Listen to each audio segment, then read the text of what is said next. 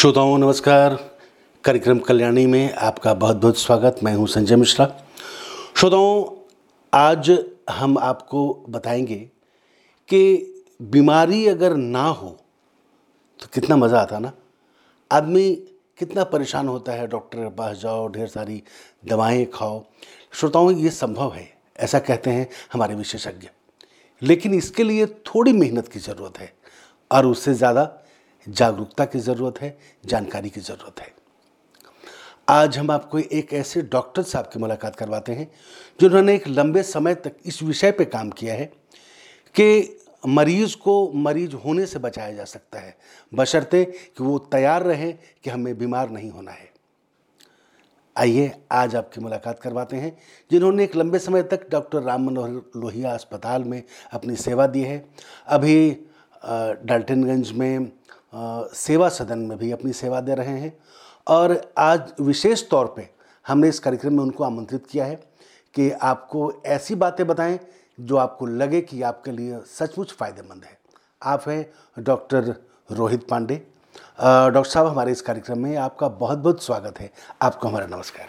जी नमस्कार, और सभी श्रोताओं को बहुत बहुत वो नमस्कार। डॉक्टर साहब, हमारे तमाम श्रोताओं को आप ये बताएं कि अगर वो बीमार नहीं होना चाहें तो उनको क्या कहेंगे आप? कैसे खुद को बचा सकते हैं बीमार होने से? सबसे पहले तो मैं ये बोलूँगा कि सारे लोगों को अपना एक लाइफस्टाइल मेंटेन करके चलना चाहिए। हम अपने लाइफस्टाइल से लगभग 55 से 60% बीमारियों को दूर रख सकते हैं। यहाँ तक कि बीमारी होने के बाद भी उनको स्लो कर सकते हैं। अगर लाइफस्टाइल मेंटेन ना रहे तो कितनी भी आप दवाई खाएं, कितनी भी आप अपना इलाज कराएं, वो कहीं ना कहीं जाके फेल होगा ही। और सब में आता है एक सही रूप से खाना, एक मेंटेन जो सही परसेंटेज पे कितना खाना चाहिए, कितना फैट्स कितना खाना चाहिए, कितना शुगर खाना चाहिए और कितना एक्सरसाइज एक दिन में करना चाहिए। सबको ये ध्यान देना चाहिए। हर उम्र के बच्चे से बूढ़े, माता पिता, सबको कुछ ना कुछ ज़रूर एक्सरसाइज हर दिन करना चाहिए। कम से कम 40 मिनट एक दिन में तेज चाल से चलें, ये तो सब कोई कर सकते हैं। और मैं बोलता हूँ कि हर हफ्ता में हर दिन ना, कम से कम 5 दिन तो ज़रूर करें। 2 दिन का रेस्ट तो ले सकते हैं जी। अच्छा, ये बताएं कि लोग हर जगह सुनने को मिलता है कि लाइफ स्टाइल बदलने की ज़रूरत है। तो एक ज़माना था, आज से 10 साल पहले चले जाएं, 15, 20 साल, 25 साल पहले चले जाएं, तो लोगों की जो आदतें थी और रहन सहन की, तो आज जो लाइफ स्टाइल की जो बात करते हैं, तो क्या अब कोई फ़र्क दिख रहा है जिसको बदलने की ज़रूरत पड़ रही है? मैं तो ये खुद देखा हूँ, मैं ये खुद फील किया हूँ।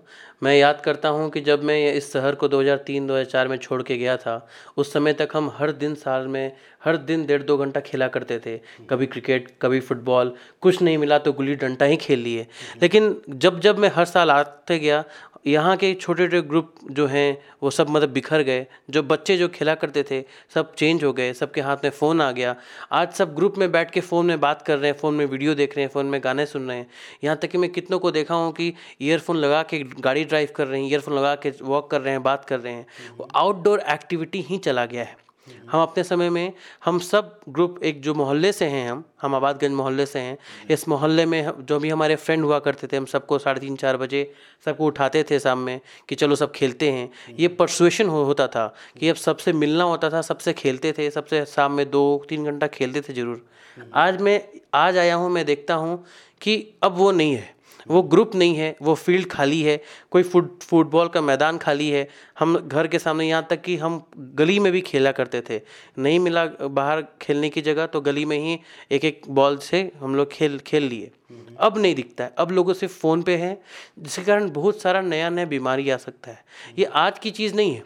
ये है कि अगर यही लाइफस्टाइल रहा तो अगर आज के बच्चे, जो आज के युवा हैं, जो 12 से 18 साल के बीच में हैं, उनके लाइफस्टाइल में कोई ऐसा है ही नहीं, तो मैं सोचता हूँ 10 साल बाद उनका लाइफस्टाइल कैसा होगा। जैसे कंप्लीट चेंज।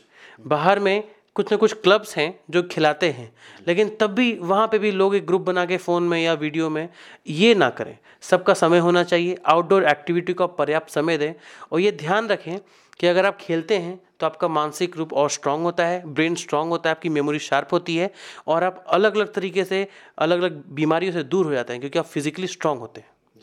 यानी कि आप ये कहना चाहते हैं कि अगर शारीरिक गतिविधि अगर लोगों की बनी रहे, शारीरिक कार्य क्षमता अगर बढ़ी रहे और लोग शारीरिक रूप से काम करते रहें तो कई बीमारियों से बचा जा सकता है, ऐसा है क्या? हाँ, एकदम। हमारे जो जो जो बीमारियों का संघ है उसमें दो तरह की बीमारी होती है। एक होती है कम्युनिकेबल डिजीजेस, मतलब जो इन्फेक्शन हो सकती है एक दूसरे से या किसी जानवर से। एक होती है नॉन कम्युनिकेबल डिजीजेस, जो बीपी हो गया, शुगर हो गया, आपका कोलेस्ट्रॉल हो गया। ये सारी चीज़ से आप लाइफस्टाइल को मॉडिफाई करके कंट्रोल कर सकते हैं। यहाँ तक कि आप इसको होने भी नहीं दे सकते हैं। कई बीमारी ऐसी होती है कि आपकी जेनेटिक्स में होती है, आपकी जीन में होती है, बट वो काफ़ी कम परसेंट होती है। मैं बहुत लोगों को देखा हूँ, बोलते हैं हमारे घर में था या हमारे जीन में है। ये सही एक्सक्यूज़ है उनके लिए जो लाइफस्टाइल को चेंज नहीं कर रहे हैं। डॉक्टर रोहित, आपने सही याद दिलाया कि ब्लड प्रेशर और डायबिटीज़ आज कई लोगों से सुनने को मिलता है कि लोगों को डायबिटीज़ हो गई और ब्लड प्रेशर से बड़े परेशान रहते हैं, दवा भी खाते हैं, लेकिन फिर भी परेशान ही रहते हैं। तो डॉक्टर रोहित, अगर वे अपनी आदतों को बदल लें तो क्या सचमुच इन चीज़ों से बचा जा सकता है आज के समय में? मेरा मानना है कि अगर हम बीमारी ना होने के स्टेज में नहीं जाए, उसके पहले के स्टेज में आते हैं, इसको बोलते हैं प्रिवेंशन, प्राइमरी प्रिवेंशन, कि बीमारी को ना होने दें या उसको रोक के रखें। इसलिए हम हर सबको बोलते हैं कि 30 साल की उम्र में हर 6 मंथली एक बेसिक चेकअप होना चाहिए, क्योंकि जब भी डायबिटीज़ होती है 80% पैंक्रियाज के बीटा सेल्स डैमेज हो चुके होते हैं। तो हम ग्लैंड को सिर्फ 20% ही उस समय एक्टिव या वायबल होता है जो इंसुलिन शरीर में देता है। ये बहुत बड़ी चीज़ है क्योंकि आप 80% वो बर्बाद हो चुका होता है। अगर हम पहले के स्टेज में, प्री डायबिटीज़ स्टेज में उसको कंट्रोल करें तो हम ये प्रोग्रेशन को सालों देर तक स्लो कर सकते हैं। यहाँ तक कि ये एक यूएस में हुई थी रिसर्च, उसमें ये पाया गया कि लाइफस्टाइल मॉडिफिकेशन, डाइट, एक्सरसाइज 55% लोगों को कम कर सकता है इस साइड आने में देन लाइन के उस साइड आने में।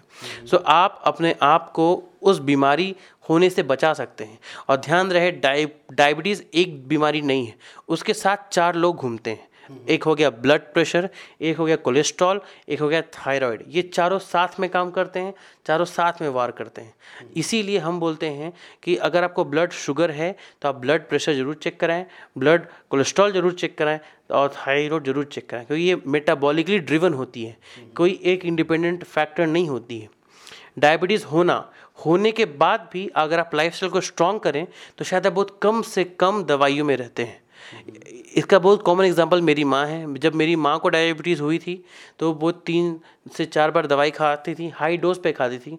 समय लगा उनको परसुएड करने में, क्योंकि वो मेरी माँ है, उनको भी समय लगा ये समझाने में कि लाइफस्टाइल का कितना इम्पोर्टेंस है।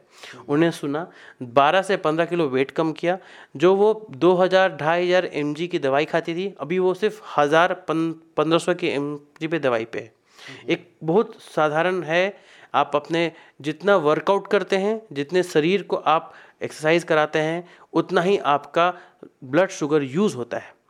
बहुत है कि जो भी किसान या जो भी डेली रोजगार के लोग हैं, उनको भी डायबिटीज़ होती है, बट वो कम दवाई में क्यों चलते हैं और उनका डाइट भी हाई होता है। वो पूरा भरपेट खाना खाते हैं, पूरे भर चावल खाते हैं। तो इसका सबसे बड़ा कारण ये है कि वो इतना उनका श्रम है कि वो सारा एक्स्ट्रा जो भी ग्लूकोज ब्लड में है वो यूज़ हो जाता है। हम आप समझिए कि सेल है, सेल, हर शरीर का सेल के ऊपर ग्लूकोज घूम रहा है बट घुस नहीं पा रहा है, क्योंकि एक पंप की तरह उसमें वो लगा हुआ है, कैप कोई खोल नहीं रहा है। कैप खोलने के लिए इंसुलिन है जो पैंक्रियाज देती है। पैंक्रियाज डैमेज हो चुकी है तो इंसुलिन ज़्यादा पर्याप्त मात्रा में नहीं है। हम जो भी डायबिटीज़ की दवाई खाते हैं उनका काम एक ही होता है, या कि वो जो ब्लड ग्लूकोज सेल के बाहर घूम रही है उसको सेल में दे देना है, क्योंकि ग्लूकोज से ही हर सेल को ताकत मिलती है। और लीवर से या अदर पार्ट से ग्लूकोज को बढ़ाना कम है। अगर हम शारीरिक श्रम करते हैं तो सेल्स की अपनी ही मेटाबॉलिकली एक्टिव हो जाते हैं, उनकी अपनी क्षमता बढ़ जाती है और वो जो बंद ढक्कन है उसको खोलने में वो मदद करते हैं। इस तरह ग्लूकोज यूज़ हो जाता है। इसी तरह आप देखेंगे जो लोग प्रतिदिन हर दिन वॉक करते हैं या एक्सरसाइज करते हैं उनकी रिक्वायरमेंट कम होती है दवाई की, उनका ब्लड शुगर ज़्यादा वेरी नहीं करता है। डॉक्टर रोहित, ये जो आपने कहा कि डायबिटीज़ के साथ थायराइड, ब्लड प्रेशर और ये जो कई और बीमारियां उनके साथ साथ चलती हैं, तो इसका ये मतलब हुआ कि अगर किसी को शुगर है तो ये मान के चलें कि डायबिटीज़ के साथ ये सारी बीमारियां उनके साथ साथ शरीर में चल रही हैं, या ज़रूरी नहीं भी हो सकता है? ये ज़रूरी नहीं है कि हो सकता है, ज़रूरी ये है कि आपको सबको नियंत्रण में रखना है, क्योंकि ये सब लोगों को पाया गया है कि जिनको डायबिटीज़ है, ब्लड शुगर बढ़ने के कारण ब्लड में कोलेस्ट्रॉल का बढ़ना एक तरह का हो जाता है। इसलिए हम ब्लड कोलेस्ट्रॉल को नियंत्रण करना चाहते हैं। अगर ब्लड कोलेस्ट्रॉल नियंत्रित नहीं हुआ तो आपका ब्लड वेसल्स जो भी है शरीर में, ब्लड आर्टरी वेंस, वो हार्ड हो जाती है, उनके ऊपर एक सीमेंट जैसा तख्त लग जाता है। अब ये तख्त लगने से आपका ब्लड प्रेशर बढ़ जाता है, इसीलिए इंटर रिलेटेड है, क्योंकि ये सारी बीमारियां सिम्टोमेटिक नहीं है। आपको कारण नहीं पता चलेगा कि आपको क्या हुआ है। आपको फीवर हुआ तो आपको टेम्परेचर हाई होता है, सर दर्द होती है, इसमें आपको कुछ फील नहीं होगा उस स्टेज तक जब तक वो बीमारी आगे ना बढ़ जाए। इसीलिए हम बोलते हैं primary prevention is most important. आपको प्राइमरी प्रिवेंशन पे ध्यान देना चाहिए, किस कारण से वो ना बढ़े ये ध्यान देना चाहिए और नियंत्रण रखना चाहिए। और थायराइड जो मैं बोल रहा हूँ वो मेटाबॉलिक एक्टिविटी को कंट्रोल करती है। थायराइड ऐसी चीज़ है जो सर के बाल से लेके आपके पाँव के नोक तक का एक्टिविटी को कंट्रोल करती है। ये ऊपर नीचे हो जाए तो बड़ा कष्ट होता है और इसी कारण आपका शुगर भी नियंत्रित नहीं रहता है, उस कारण आपका ब्लड कोलेस्ट्रॉल नियंत्रित नहीं रहता है और जिसके कारण बीपी हाई हो जाती है।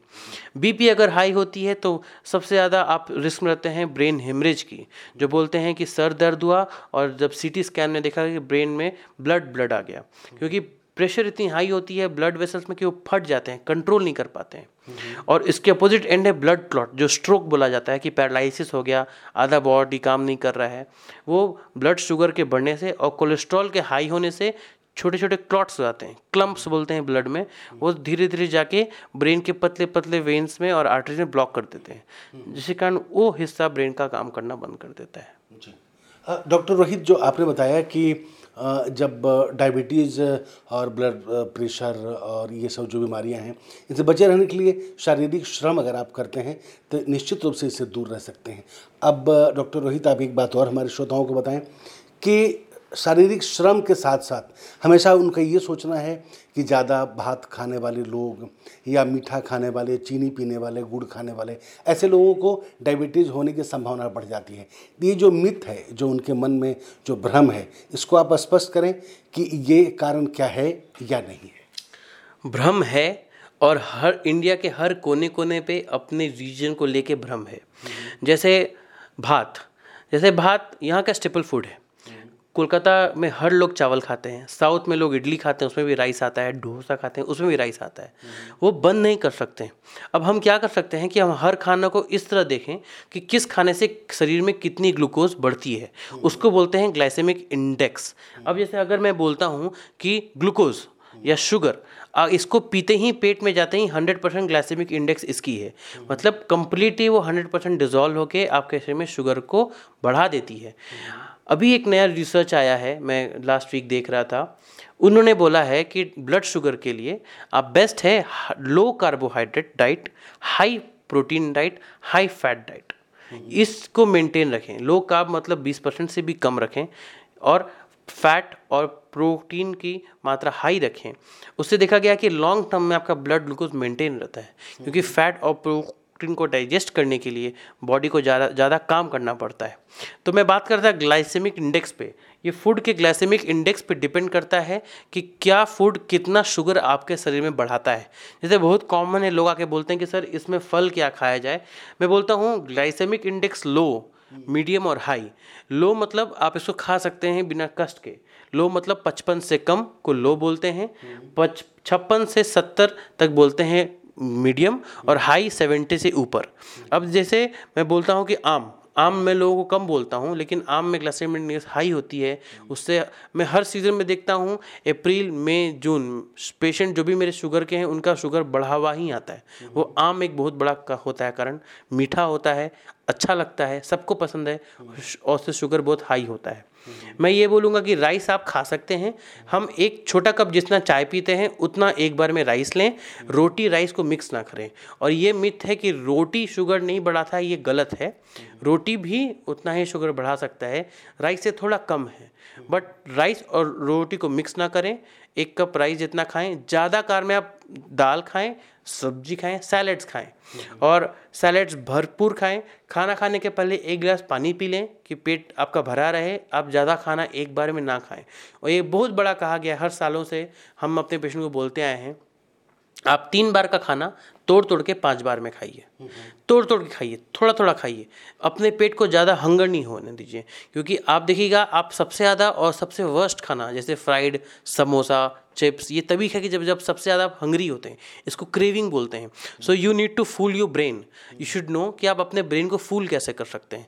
ये सारे आप अगर ज़्यादा दिन तक, ज़्यादा घंटे तक भूखे रहेंगे, आपके मन में वही सब खाने याद आएंगे जो आपको क्रेविंग करता है। मैं बोलता हूँ हर 2-3 घंटे में कुछ ना कुछ खा लें। अगर आप अपने खानों को बांट लें, कुछ ना मिले कहीं भी हो, तो इस देश में हर जगह बिस्किट मिलती है, चाय मिलती है, पानी मिलती है। आप 2 बिस्किट खा के भी अपना भूख उस समय को कंट्रोल कर लें। चना खाएं, ये चीज़ ज़रूर करें, तो आपको देखिएगा आप डे वाइज डे में खाना भी कम खाइएगा, आपका कंट्रोल भी अच्छा रहेगा। डॉक्टर रोहित, बातें तो बड़ी अच्छी हो रही थी। हमारे श्रोता इस तरह की बातें पसंद करते हैं। वो चाहते हैं कि उनको ऐसी बातें और जानकारी हम दिया करें जिससे कि वे खुद को स्वस्थ रख सकें, बेहतर हालत में रख सकें, दवा कम खानी पड़े और रोड में, सड़क में दौड़ते हुए नजर आएँ, खुश नज़र आएँ। तो बातें तो बहुत सारी हैं डॉक्टर रोहित, और ये हम अगले कार्यक्रम में बात करेंगे बाकी बातें, क्योंकि घड़ी कह रही है कि अगले कार्यक्रम का वक्त हो रहा है। तो ढेर सारी बातें हम करेंगे हमारे आज के कार्यक्रम में। डॉक्टर रोहित, आप आए, इसके लिए आपको बहुत बहुत धन्यवाद। बहुत बहुत धन्यवाद और शुक्रिया।